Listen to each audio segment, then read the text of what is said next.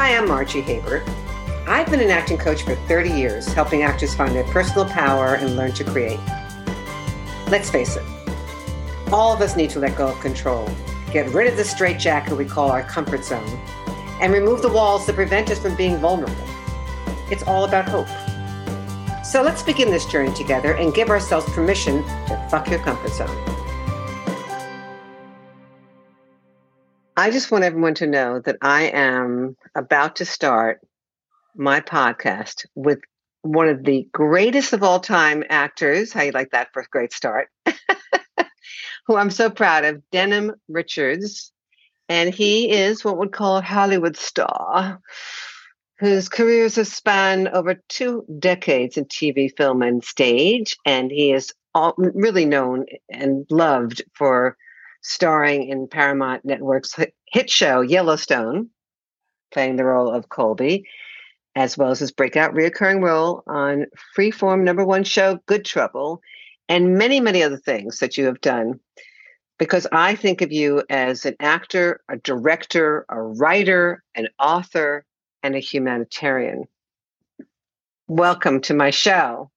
How are you today? What an introduction. And Margie, it's always great to be able to talk with you. And I'm going to bring you with me everywhere I go to introduce me everywhere. Pretty good, huh? That's because I've fallen in love with you because you're in my class. If you were just a general actor somewhere that I was interviewing, that would be a whole different story. But the fact that I'm now madly in love with you and your wife is going to have to compete with me now, okay, for the love I have for you. Well, I appreciate that. So happy you're in my class. We're going to get to all of it. I mean, or as much for anyone who doesn't know, which you don't know, but Denham and I talk more than any human beings in the world. So the question is, can we get this done with a short period of time? It's doubtful, but we'll try. I actually, before I left, I was like, maybe I should leave my phone charger at home so that it dies, and that lets us know it's too long, it's done. So what I'm excited about, first of all, let's just start giving a background to people who don't know you and how it all began from the beginning. So as far as your acting career, then we'll get to the other stuff of your life, okay? But your acting career, how did that all begin? The acting career began when I was 5 years old. I was at a school and they would do these plays every Friday. It was like an assembly where K through 8th grade would have to put on a performance every week. And I was in kindergarten and the teacher told me, we're going to do this play. You just stand here and hold this sign when the time comes. And then on the Friday, I started seeing all the family members and students and all these other grades. And I was like, I can't just stand here. Like, I have to give them a performance. So I performed and she didn't like that, but they did. And after that, they called my parents and said, we're having this assembly that's like 600 people, this annual event. Do you think you'd want to sing?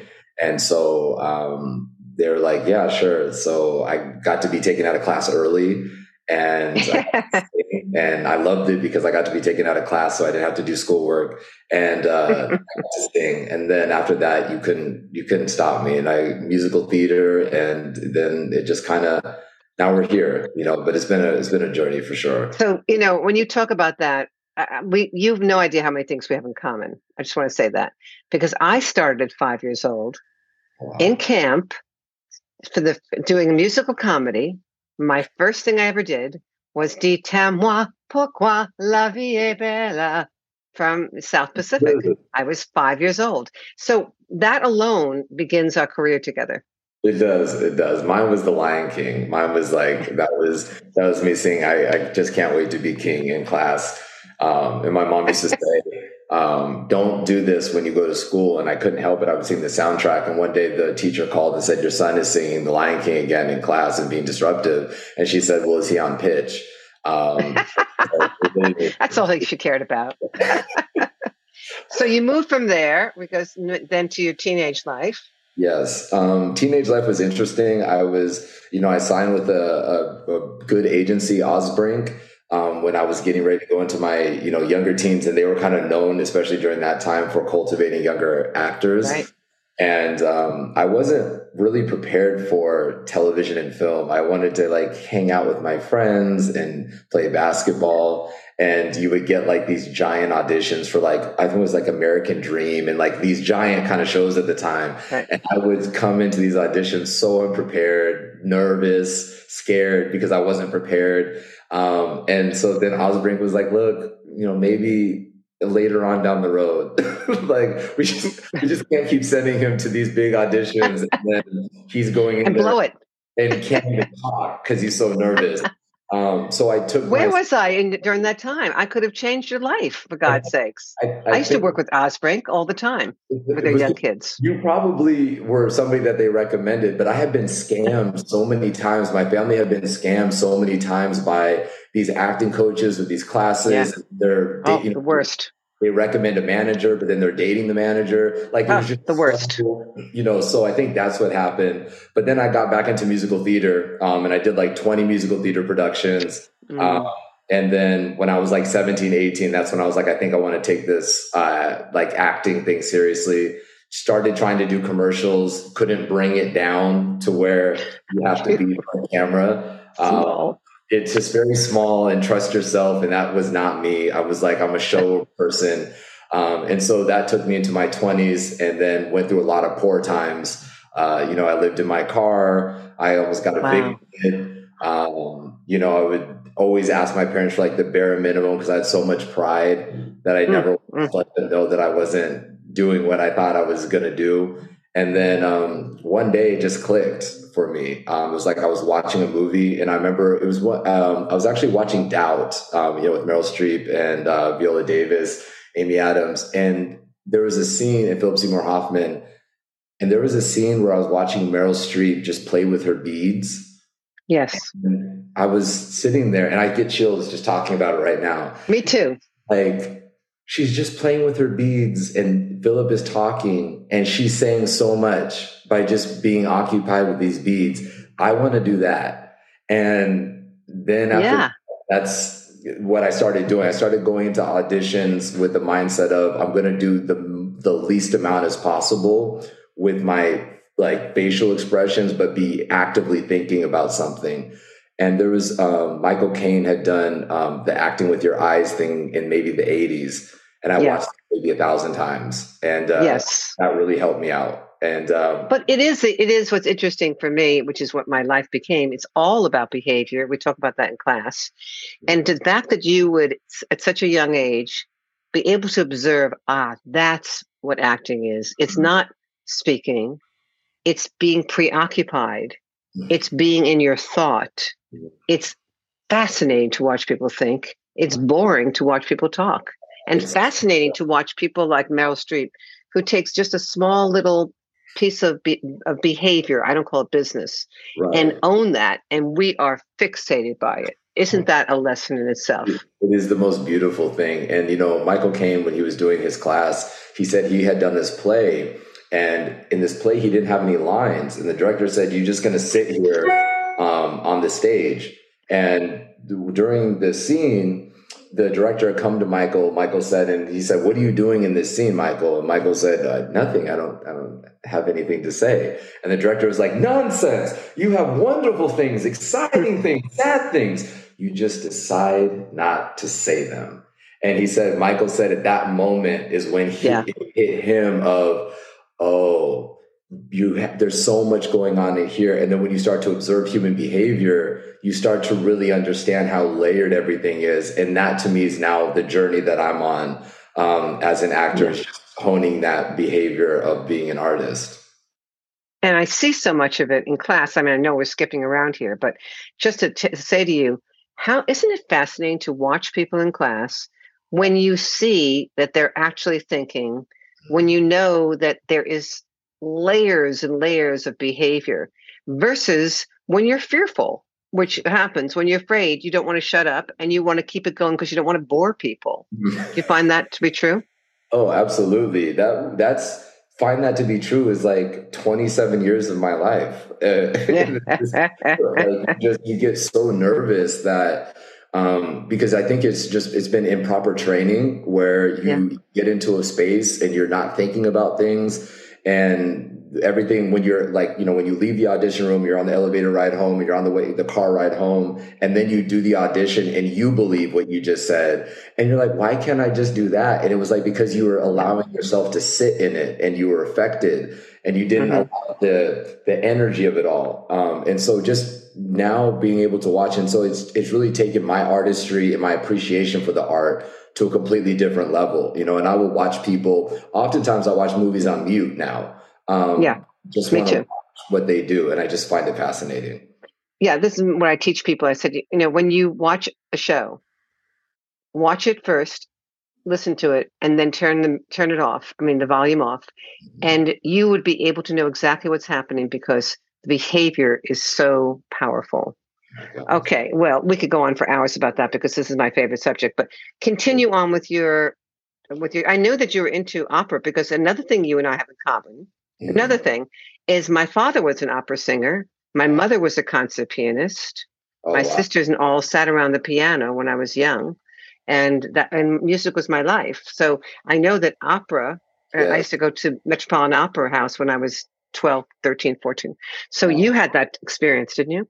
Oh my gosh. And the first time I heard opera, I was like smacked in the face, especially it was so weird because I think I was like 16, 15 when I first got exposed to it. And I went to my first opera. And what was it? I think, what was my first? I think it was Madame Butterfly. Madame Butterfly. I was going to say it must have been Madame Butterfly because everyone's introduced to it. For Madame Butterfly, correct. It's amazing. And so, I became obsessed with Leontyne Price and Jessye Norman and Kathleen Battle. It's like Leontyne Price to me, I was like, all day. And I still, to this day, I go into these black holes where it's just Leontyne Price for hours. And so I went from there. I loved it. I really want to do this. And so I learned my first opera, which was the Erlkönig, which is a super stressful German piece where you play three different characters from being a baritone to a baritone to a bass, and I'm a bass. And I remember it was the first time I was ever in a class and I was crying. Like because I couldn't understand how to get the flow, the vibrato flow, and not have it be in the straight tone. But what I realized is like it gives you such structure, and if you can. You don't even have to master it because you never master opera, although I do think Leontyne Price did. If you can introduce that into your life, to me, it's like ballet for dancers. You can do that. You can do a lot of things. And so that was a lot of my life for a long time. I still listen to it all the time. Don Carlos is my favorite opera now because the bass is just phenomenal. My goodness. My goodness. My father was a tenor, so we always listened to Mary Lanza. Okay, yeah. It was always about "Be my love forever." And I never got what this told me was like I learned very early on in my life that I was never going to be a star of an opera because they're all tenors, and so I was like, you either be as the bass or either like the villain or the Godfather. And when you're 16, you're like, there's no place for you. So just be a very good concert artist, and so that's what turned me into just wanting to sing at concerts and things of that nature. It's a great discipline, and anybody who can do opera can really hones into the discipline. So what came next as we go along to your first audition, your first films or stuff like that? So first, so I would say, I got into the commercial world because it allowed me to be a little bit bigger in certain spaces and the reaction was helpful. And so I booked like multiple national commercials pretty quickly, like from Gatorade to Nike to NBA 2K and, phone commercials. And that was great because what that instantaneously did is it stopped me from worrying about how to pay my bills. And I felt like I could really focus on just the craft of it all instead of, for a large part of my life. And I believe a lot of actors, it's, you want to focus on an opportunity, but the opportunity becomes so big when you have to pay your bills and when you have to eat, put, gas in your car. So, you would get an audition for like a director like Ridley Scott, and then you're immediately like, if I get this means that I would be able to do this. And then and so now it's I'll be able to pay my bills. I'll be able to buy my first car. I'll be right. able to have, maybe I'll even be able to go to the grocery store at Whole Foods instead of going to Vons. Exactly, right? And then so you end up now trying to be whatever you think they want you to be in that audition. And so please them. You're constantly trying to please. Always being in a pleasing space and agreeing with everything, and always agreeing with the character, right? And so this was the problem. And so when I started booking nationals, it was really helpful because I was like, now I can feel like I can really focus on this. And, as you get older, you do start to have this time clock of like, how long are you going to play around with this? I would allow myself to be distracted with wanting to go out and, hang out with a lot of women, and just always allow myself to be very distracted, because I always knew that I was like, I'm so talented. And I knew this is what I tell myself all the time. And I felt like I could just turn it on anytime I wanted to. And then when I tried to turn it on, I was like, why isn't the car clicking over? Like and that was very humbling for me of like, dude, do not think you can come in with these opportunities and you're dedicating 10% of your life to this, and people are spending their entire life studying this. It's disrespectful to the craft. But it's similar to sports, right? I mean, the people that really focus and they are focused on it. They prepare. They make it all about being the best they can be. I mean, it's too competitive not to. Plus, it doesn't give you the full commitment. The commitment has got to be very large. And the sad part, like you're saying, is like someone in our class, has 2 children now. This guy, right? And he's got how is he going to make his ends meet? He's not working right now. He's got to do that, and yet that's why he never misses class. It's why it's so important to be in class, because he has to keep the creativity going. You never want to let go of creativity. You cannot, and I couldn't agree more. And I'm blessed that I always told myself before that I always wanted to have a family, but I had a price mark that I needed to have before I felt like I could have a family. And so that gave me that was like a governor for me, even when I was going out and doing things I didn't have any business doing. Because I was like, you're not even at a place where you could afford to have a family. So just relax. And so what ended up happening was I decided, I was on Actors Access and LA Casting and Casting Frontier and the new act, paying all this money. And one day I said, Denham, what would happen if you went to every single audition that you got from Actors Access? Like, what would happen? And I was like, well, I don't know. Like, let's just try it. And so I did. And this was in 2017. And there was this role, it's called Chickasaw Rancher, and this to play this character, Jack Brown. And he was a African-American sharecropper in Oklahoma. And so this is a real story. And part of my journey as an artist is I always want to play people that had existed before. And I thought that's something that I did when you are going after an Oscar or getting a part of those big pictures. And so I happened to go in. It was so specific, this role, which was like he had to be able to sing, he had to be able to ride a horse, and he had to be able to be comfortable with shooting guns. And I went into this role. I went in and I just fully allowed myself to just fall into it. I watched like 12 Westerns before I had even gone, just to get myself in this space. Yeah. And I was watching period pieces because this was based in 1860.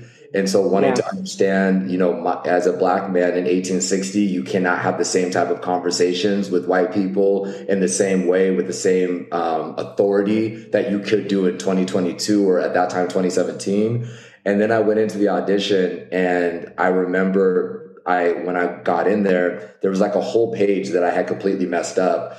And it wasn't until I stopped myself, I was like, I actually don't even know what I'm saying. And the casting director was so enthralled in the believability of what I was saying that she didn't even realize that she's looking at the script and didn't realize that I wasn't even doing it. And then a couple of weeks later, I booked it. What does that prove to you? What does that prove to you? When you're saying the casting director didn't really even realize that I skipped what page? What does that mean then? You don't have to be perfect.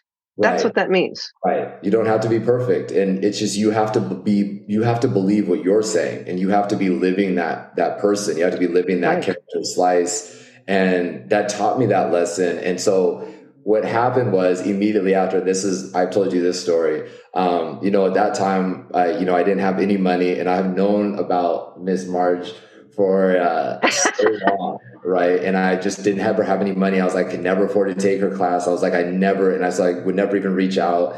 And so one day I was in Barnes and Noble because I was like, well, at least I could afford a book if there's some type of acting book.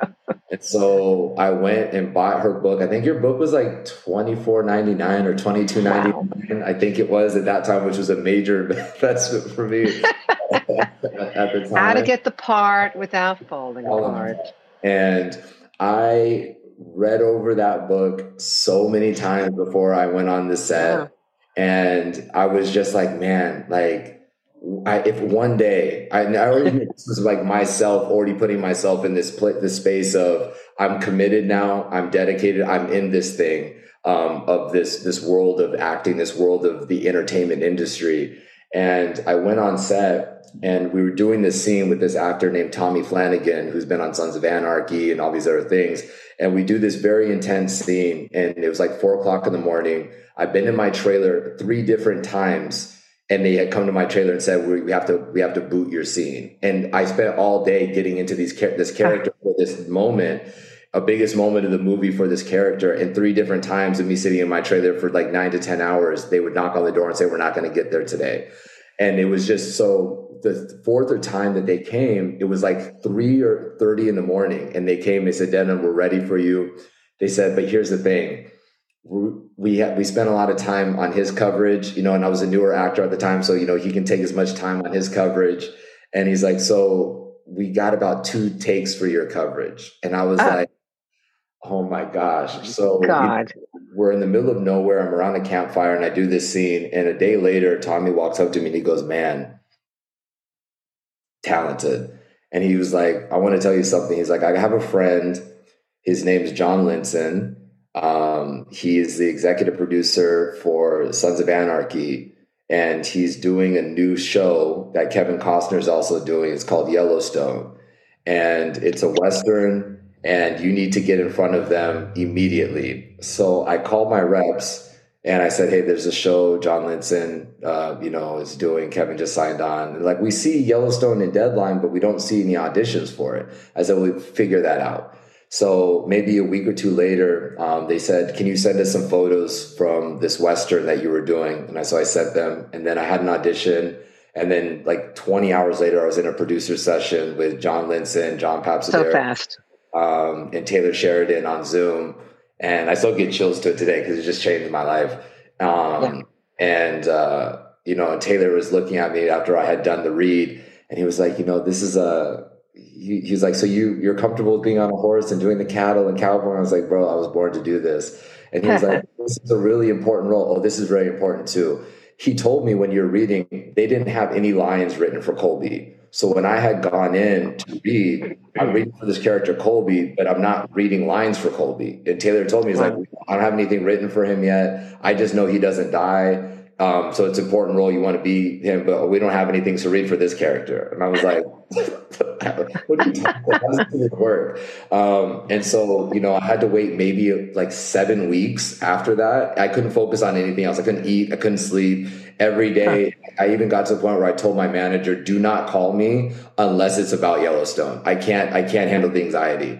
And so one day, I got a phone call. She was screaming. And I just cried. Like I just started crying in the car because it just felt like it was just this whole process. And after that, it was just, I was able to be blessed to be on this show for the first 2 seasons as a strong reoccurring. And then season 3, they bumped me to Greg.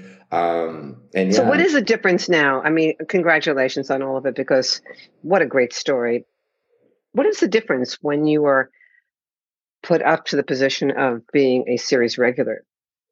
I think a lot of it is, it's responsibility. To me, one of the things I remember when I was 18, I had a publicist that said, a lot of these studios are not going to take a big swing on males until they're like in their 30s, because of a maturity thing. And I remember I was in my late 20s, I was like, I really feel like I need to take this seriously, like a Kobe Bryant would take when, for his art, or Michael Jordan, because I was an athlete. And I said, I need to start being somebody that I would invest in as well. Like I wanted to be somebody that a production could send home on a Friday and not be worried that Friday night or Saturday morning, they're getting a phone call saying such and such is having to do this. And now we have to do PR damage control. And so I started treating myself like that, like going home, not going out, not doing this, not doing it. It wasn't not having fun, but it was like taking the responsibility. So then when being bumped up to a series reg, to me, it showed that this production company, 101 Studios, Viacom, Paramount, believed in not only your capabilities, but believed you were an adult and could handle the responsibilities of a show like what this was, with the people of Kevin Costner's and the Kelly Rileys, the Cole Hausers, Luke Grimes, Wes Bentley, and these people have all become my dear friends now. In the first 2 years. And you've had to actually be able to say, I am willing to grow up. Yes. I am willing to do the things and be disciplined. I am willing to say, what's more important to me, going out and getting drunk tonight or coming home and getting good sleep? What's more important, a Chewy chocolate bar or a Hershey chocolate bar? Because you and I love them so much. You're so correct, and I know that you've seen so many actors come through that, what I call the trap. It's a success trap, right? You get bumped up to series reg. Now you feel like the world is your oyster. You start to fall off. You start to not have the same discipline. And the blessing that I've had with Yellowstone was the first 2 years, even though I wasn't a series reg, I was still in every episode, and I was with them all the time. And so I would sit with Kevin Costner and Cole Hauser and Luke, and they would tell me the pitfalls that they fell into when they were coming up and things like that. So to be able to sit around campfires, and maybe over a bottle of wine and just have these elite people imparting knowledge onto you and teaching you about how you have to be able to capitalize. And I remember my dad called me and he said to me one day when I was sitting in my office, and he said, son, and I don't even know how he even knew this. He's just very in tune with me. And he's like, son, I want to let you know that the art is a string of pearls, and this is one pearl to put on the string. And it hit me so hard, because what he was telling me at that time was, this isn't all you're going to do, but a pearl is so precious because it's so hard to find a pearl. So when you find it, take care of it like you might not find it again, but also don't allow yourself to get complacent, because the goal is to build a necklace. And still to this beautiful. Let's just take a second for that, for your father, because that is, to me, that is what a lesson for everybody to listen to for a second. When you think about whatever it is, maybe it's not just an actor, maybe it's getting married, maybe it's having children. They can all be their own pearls, can't they? Yeah. To have a string of life. Yes. And each pearl needs to be taken care of. And that means your health, that means your family, that means your friendship, that means your career. So within that is the big picture of a great, maybe that's a necklace, right? Right. And your career is your bracelet. But the concept of thinking that to be able to clean it, to take care of it, they're beautiful, and each piece is beautiful. I think that's part of what I talk about in Fuck Your Comfort Zone in my book, which is to validate each piece of yourself. Yes. And that we tend to, because we want perfectionism, we want to be in control, we don't celebrate all the beauty that we have, and we don't forgive ourselves when we fall off that. Absolutely. No, it's you're one, and I still to this day, that's what I think about. And it's made me more focused, especially like as I've gotten older, because I believe in myself more now, because I don't have a halo effect. It's very much, and having those 2 years, I always thank Taylor for it. I feel like Taylor always had a plan for me within the show. And to be able to give like the amount of knowledge, I think a lot of actors, they fall in, and I actually had this with somebody the other day, my assistant. And I said to her, be careful ever trying to be happier than happy. And I feel like a lot of actors sometimes fall in this trap of you want a job so badly, then you get the job, then the job's not paying you. You find out what other people on the job are getting paid. Now you're not happy anymore, because before you just wanted to get a job on a set. Now you spend some time on a set, you find out what everybody else is making. Now you're not happy.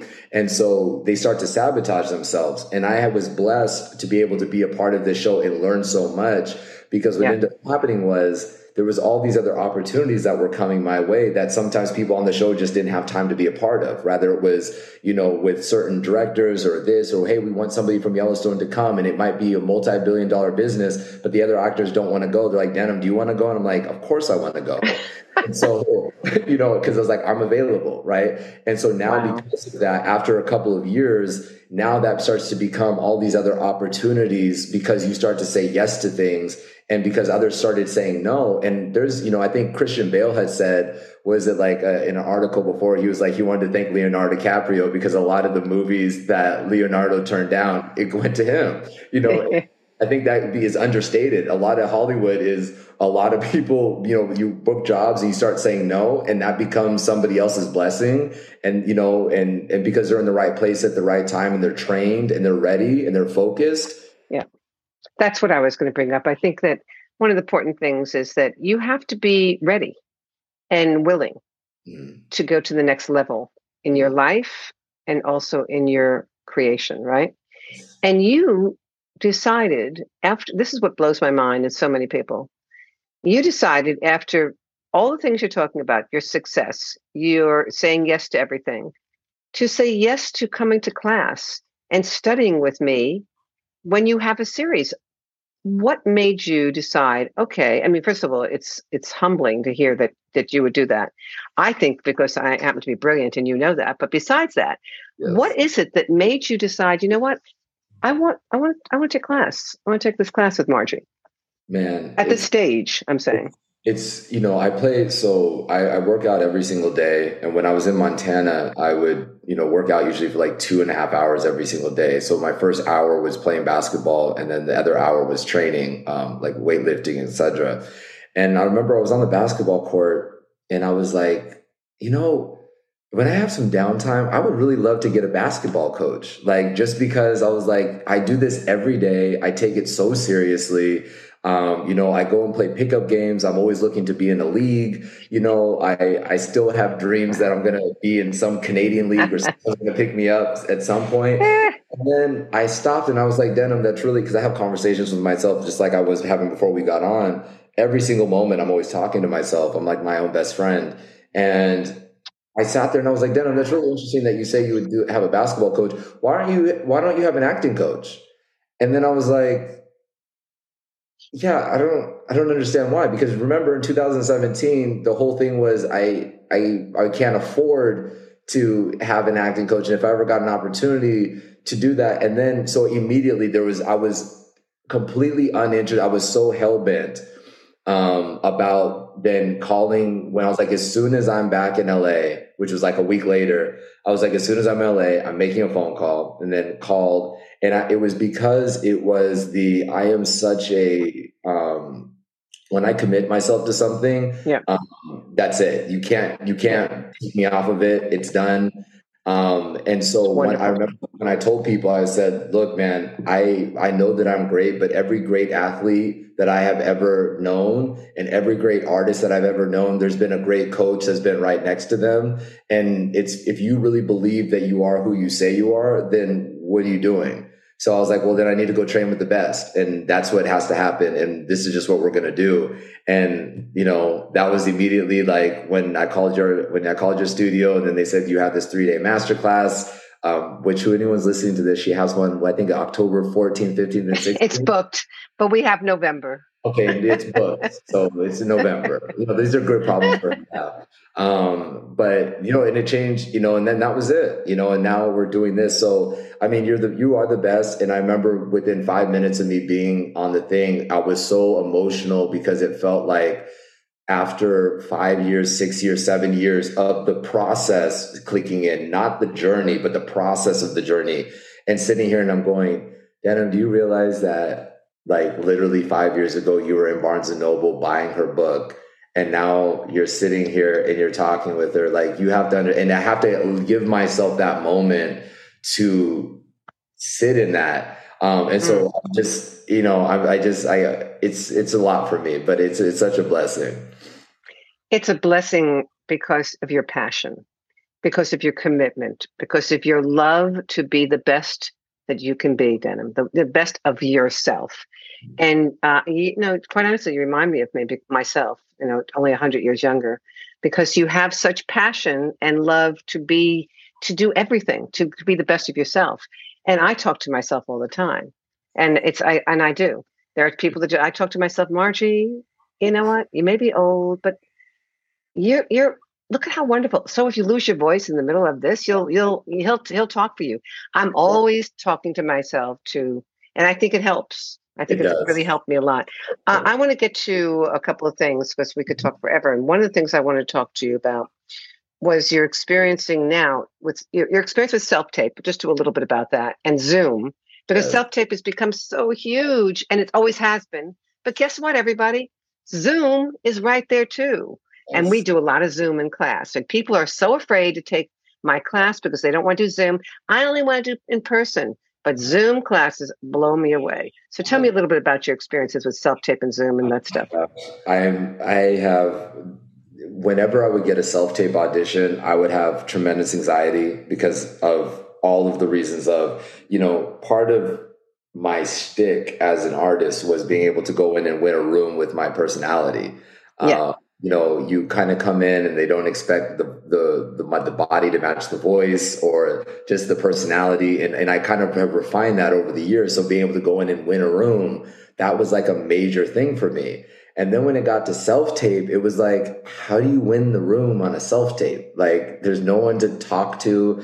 And it was really, really challenging for me, which is probably why I don't think it took a long time before I ever booked anything from a self tape. But that was just based off of the numbers game and probably just because they're like, yeah. well, he's on a big show. So yeah, he could do it. So when we got to Zoom, which is one of the things of why I took your masterclass. And I actually took it because of Denim. For 3 years, you've been fighting what is undoubtedly the inevitable. They're going to do Zoom and you have to get used to it and you're uncomfortable. And if you want to be great, go into the uncomfortable. So when your masterclass came up, it was only on Zoom. As much as I abhorred it, I loved it because I was like, great, 3 solid days where I'm going to be in an uncomfortable world and this is going to make me great. And so that was the reason why. And then, like you talk about so much in the classes, how to utilize Zoom. And I never looked at it in the way because I didn't want to, like you hate anything Yeah. you don't understand. And that's what I did. I hated it because I didn't understand it. And because I didn't believe that you can book on it. I felt like that was something you could do a producer session on. I was like, what are we going to do? Well, you can't know what I can do based off of this. And then when you start to like use your environment and the wording of using your environment and the lighting and the space of it all, and then realizing like it's a self tape, you can play with it. You can Yeah. have, it doesn't have to be so sterile. Yeah. So being in your class is really, I mean, just for me, even in the last couple of weeks, I've really felt like I've embraced it. So now I'm really happy about it. So, but that's the future. Everyone is Zoom and self tape. Yeah. So might as well take your class and learn how to do it. It's like a play to me. I mean, what we did in class, we did Gone Girl, and Yeah. you standing. Oh my God, you're already so much better. Yeah. Standing by the doorway, playing with the keys, living the life, which is what I taught you. Is that was so funny because everyone is waiting and you're carrying on having fun, and I'm saying to you, well, why not live the life? Because when you're on stage, when you're on set, you just technically start, but you Yeah. forget that You creating have to this get into coming the from mode somewhere. of it. No, absolutely. And I think about it all the time. And now I'm applying that to so many other things of and it's actually gotten me to get into characters faster because you're not Definitely. thinking about the lines, you're thinking about what was happening before in their life and why they're there. And now then the lines come because you're listening. And you That's right. know what to say because you're fully submersed in what the character was already going through. And that's why I don't like moment before or opening beat because those are technical things. When you are living in the continuum and you Mhm. have that and it feeds you, you're there already. So it's to me, it's a blessing that you catch things so quickly. All right, we've gone through your whole acting. We have a lot. We could do a lot more, but let's just say that. I do want to say one thing before we leave your acting thing. I'm so impressed with. I just listened to it. This short that you're doing, the zoo, Mhm. about the African American prisoners being experimented by the Nazis. And I'm a Jew. See how much more common we have. Right. What made you get into? What made you do such an incredible direct it? I believe. I directed it, wrote it, and produced Wow. it. And I'm a big historian. I love our Black history is so dense and it's so beautiful. And growing up in the system, in the West, we were kind of taught like our history was slavery, and then when there wasn't slavery, then if you wanted to be smart, you got killed, like Malcolm or Martin. And then you could be an athlete or you could be a basketball player, as long as you were entertaining us, it was good, which was no different than what it was when we were slaves. And so, one day I was doing this research. This was in 2011, 12. And I was wondering, I'd actually got finished watching a movie and I was like, I wonder, all this was going on in the 40s, 1940s. I wonder what was happening like in Africa. And I started doing research and realized that Germany was in Africa at that time. And the whole point of them being in Germany was that they were trying to colonize Africa. It was an arms race. And I'll just spit out. So they had something called the Berlin Conference, was in the 1885, where it was 13 European nations in the United States that got together to figure out how they were going to carve up Africa. And this was part of their colonization plan, which is why in certain places in Africa, there's Britain and they speak French and Spanish or Portuguese. And so the study was that they wanted to go in and they were burning up when they would go to Africa. They were so hot. They couldn't understand how the people there were able to survive. So they would start taking African men and women and they would start experimenting on them and testing their skin and doing certain things because they wanted to see how they could crack this genetic code that they had. And if they could crack this code, then they would be able to survive with the colonization. And so, and strangely enough, or not strangely, but this is the reality of it, they actually had zoos, physical zoos, like that's why I call it the zoo, even up until the 1950s in New York, in the Bronx. They actually had zoos where they would take Black people from the Congo, recreate the huts and all these other things, and take pregnant women and children and put them in the zoo, and people in New York would come and buy tickets to watch our people in the zoo. Everyone that's listening can go and type it in. Yeah. So this was all in the 1950s. So this was an opportunity to showcase that. I have a feature film and limited series that we're going to do on that, but this short film was a proof of concept. So that people, because it's so astounding that people don't even believe it. So I had to put a vision together. When is it coming out?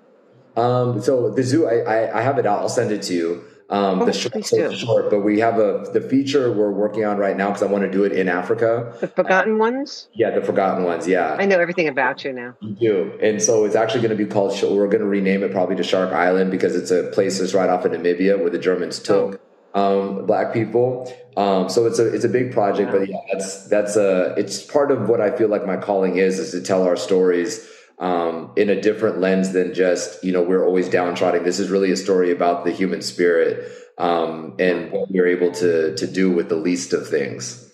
I can't wait to see that. And if you need any help with any of the actors, you didn't know how to call, gotta reach me. Whew, that sounds like fun. All right, let me just get right into this whole philanthropic, this whole humanitarian life you live. With Africa, I mean, so you go, you meet your wife. I mean, right? Can you tell me because I've been to Botswana. That's gorgeous there. It's beautiful. Oh, what a magnificent place! I was there. I took Michael, my son, about 3-4 years ago. Fantastic, beautiful. The elephants, the oh my God, the nature. It's unbelievable. The biggest preserver of elephants on the continent. Unbelievable. I was there swimming next to me. Yeah. I just couldn't believe it in the mud. Anyway, I could go on about Africa, but we don't have time. This is longer than any podcast I've ever done. But continuing on, just tell me about your, the stuff that you're doing, because I think it's so the give back and why with these young kids that have, that are abused. But can we do it in a short version? Yeah, I'll do it truncated. So I work with a great organization here in the States called Operation Underground Railroad, and their company is dedicated to eradicating trafficking and child sex trafficking and human trafficking all over the world. And I met them when I was actually shooting Yellowstone in Utah in 2017. And I finally was able to get to a point where I felt confident enough. I would always support them, but I wanted to be a partner with them. And so, I wanted to become a spokesperson for things because child sex trafficking is like an $80 billion a year business. And oftentimes what happens is like for when disasters happen in either Haiti and things of that, all those kids get displaced and then they get sold all over the world and there's no advocate for them. And so one of the things I wanted to do, and I always promised the Most High that whenever I got to a place where I felt like I had some influence and a voice, that I wasn't going to spend it on, consume more of me, but to show and spread light on other things. So I partner with them. And then I have my organization, Safe Stage, which is for children that have come from abusive backgrounds and sexual abuse, molestation, you name it, to be able to express their and have therapy through the arts for every stage of their life, which is why I call it Safe Stage. And so we kind of give these therapeutic lessons, but then also be able to express how you feel instead of going out and feeling like you have to be self-destructive because you don't think that people understand how you're feeling. So we do it through the arts and through play and through music and things Fabulous. Like that. I guess I'll be taking a trip to Botswana, and I have a total intention now of going back to Botswana to work with those children. Please do. You have to invite me and put me up somewhere. I will, of course. I'm not going to just have you. I'm not going to have you do it. I got you. Good. There's a couple more things, and one is the book that I've written, "Fuck Your Comfort Zone." In class last week, you picked it up and you opened it up to probably one of the most important chapters, which is chapter 5, which is the 5 ego states. And the piece that you actually opened up and read to the class was the critical parent. Yes. Tell me why how that has affected you and how the book has helped you with that. Yeah. So everyone should go out and get Margie's new book. It's on Amazon. Everyone should go get it. And when you get it, write a very good review because it is that great. Yes, the critical parent was something that was like, it always resonated with me because I think that was a major reason why I didn't do as well as I should have done in auditions and things of that nature, because I was always telling myself that this is going to go to somebody else that's so much more talented than you, that's working harder than you. And so it was paralyzing. It literally paralyzed me. But it was the first time that I ever heard, I always heard the voice, but there was never an identification of what that voice was until I read the book and I was like, oh, the critical parent, this is exactly who this person is. And I spend far too much time with this person. And so now what it's done is anytime I'm going through something, it's like, what are these, like, let's just, to simplify it, what category are we going to put this in? Is this the fearful child? Is this the adult? Is this the critical parent? And once I started being able to do that, it's actually made just personally my life a lot easier because now I'm not as reactive to things because I identify my weaknesses as far as when things that are making me triggered. And so the critical parent was a major thing because I was like, man, there's so many people and a lot of artists, especially, that get this industry so challenging. And it's the only industry in the world where when you don't get the job, they don't tell you why. You just don't hear from them. And it's when you do that, you're leaving a lot of space for negativity, and that critical parent gets really, really loud. So for me, I thought that was really important because it was what I was going through, but I know a lot of artists as well. Yes. They hear that critical parent mostly all the time. And then it's the fearful child. And then they just have a relationship. Yep. And that's why it's so important to bring out your nurturing parent. But you do that because I listened to you. You're very much connected to these 5 voices because you started out this podcast talking to yourself before I started. And you're talking to yourself either in the playful child or the adult or the nurturing parent. Yeah. You're not talking in the critical parent and you're not talking in the fearful child, which is the way you process this in an in natural form, which is Just now you can normal. divide it into these categories. It's the only way to right? me to be able to go forward. Like, and you got to get into a space. You have to own the space that you're in, but you also have to get yourself to where you feel worthy of being in the space and prepared to be in the space. And for me, one of the great things about like even social media is, I try to post a lot of motivational things.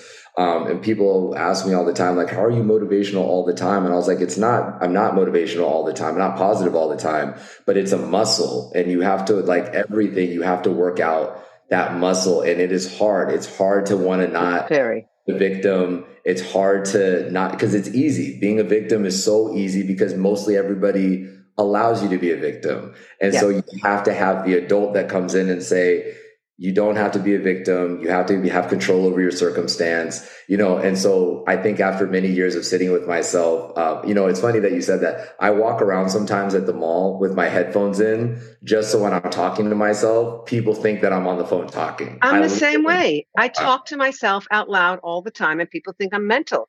We should have gotten married, except that I'm a lesbian and you're married already. Otherwise you could have. Put headphones in. So I put headphones in so that people think I'm on the phone. I do it all the time. It's great. I think that's absolutely hysterical. This is something I'm so glad it's a secret we could share with the entire population. Let's end this. I could go on forever. This is definitely the longest one I've done, but it's been fantastic.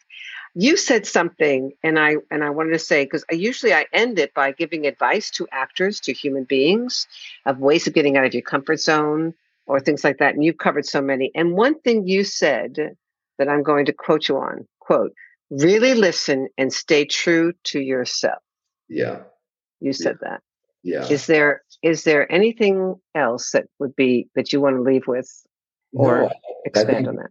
To me, I think, knowing who you are is going to give you the best opportunity to be successful, because then you don't feel as though you go into a room or a space, any space that you're in, and feel inadequate, because now you're trying to be something that you're not, and you can't be something that you're not and succeed in that. So the more that you sit with yourself, the more that you check in with yourself, the more that you ask yourself how you're feeling, why are you reacting to that? I think the greater version of you, and that's what people are going to buy. They're going to buy the greatest version of you. And to me, that's what I try to live. And the last thing I would say is don't wallow in your sorrows, because it's not productive.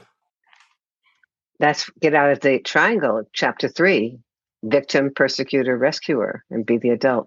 You are a joy. I'm looking forward. And we do a self-tape next week, so that's good. Yes. You are a joy. I can look at your self-tape. And you really are such an addition to the class, to my life. I'm just so happy that you're in it. It makes me cry, because I'm just really excited about this journey you and I are taking together. I can't wait to learn how to ride a horse in Montana. Well, look, we're going to get you with some hats and some boots, and we're going to get you settled. But everyone, you have to understand, Margie is the best, and she's so genuine. So make sure you go out there and get her book, get in her classes, and make sure you write really great reviews, because she's greater than most people even say that she is. So thank you, Margie. You're so sweet. I love you so much. And for everybody, fuck your comfort zone, live a life. I hope today's podcast inspires you to stay open, let go of control, be present, and above all, be kind to yourself. If you'd like to explore more of my philosophy in the studio, go to margiehaber.com. And if you want to purchase a copy of my book, Fuck Your Comfort Zone, is available on Amazon. Stay tuned for our next episode.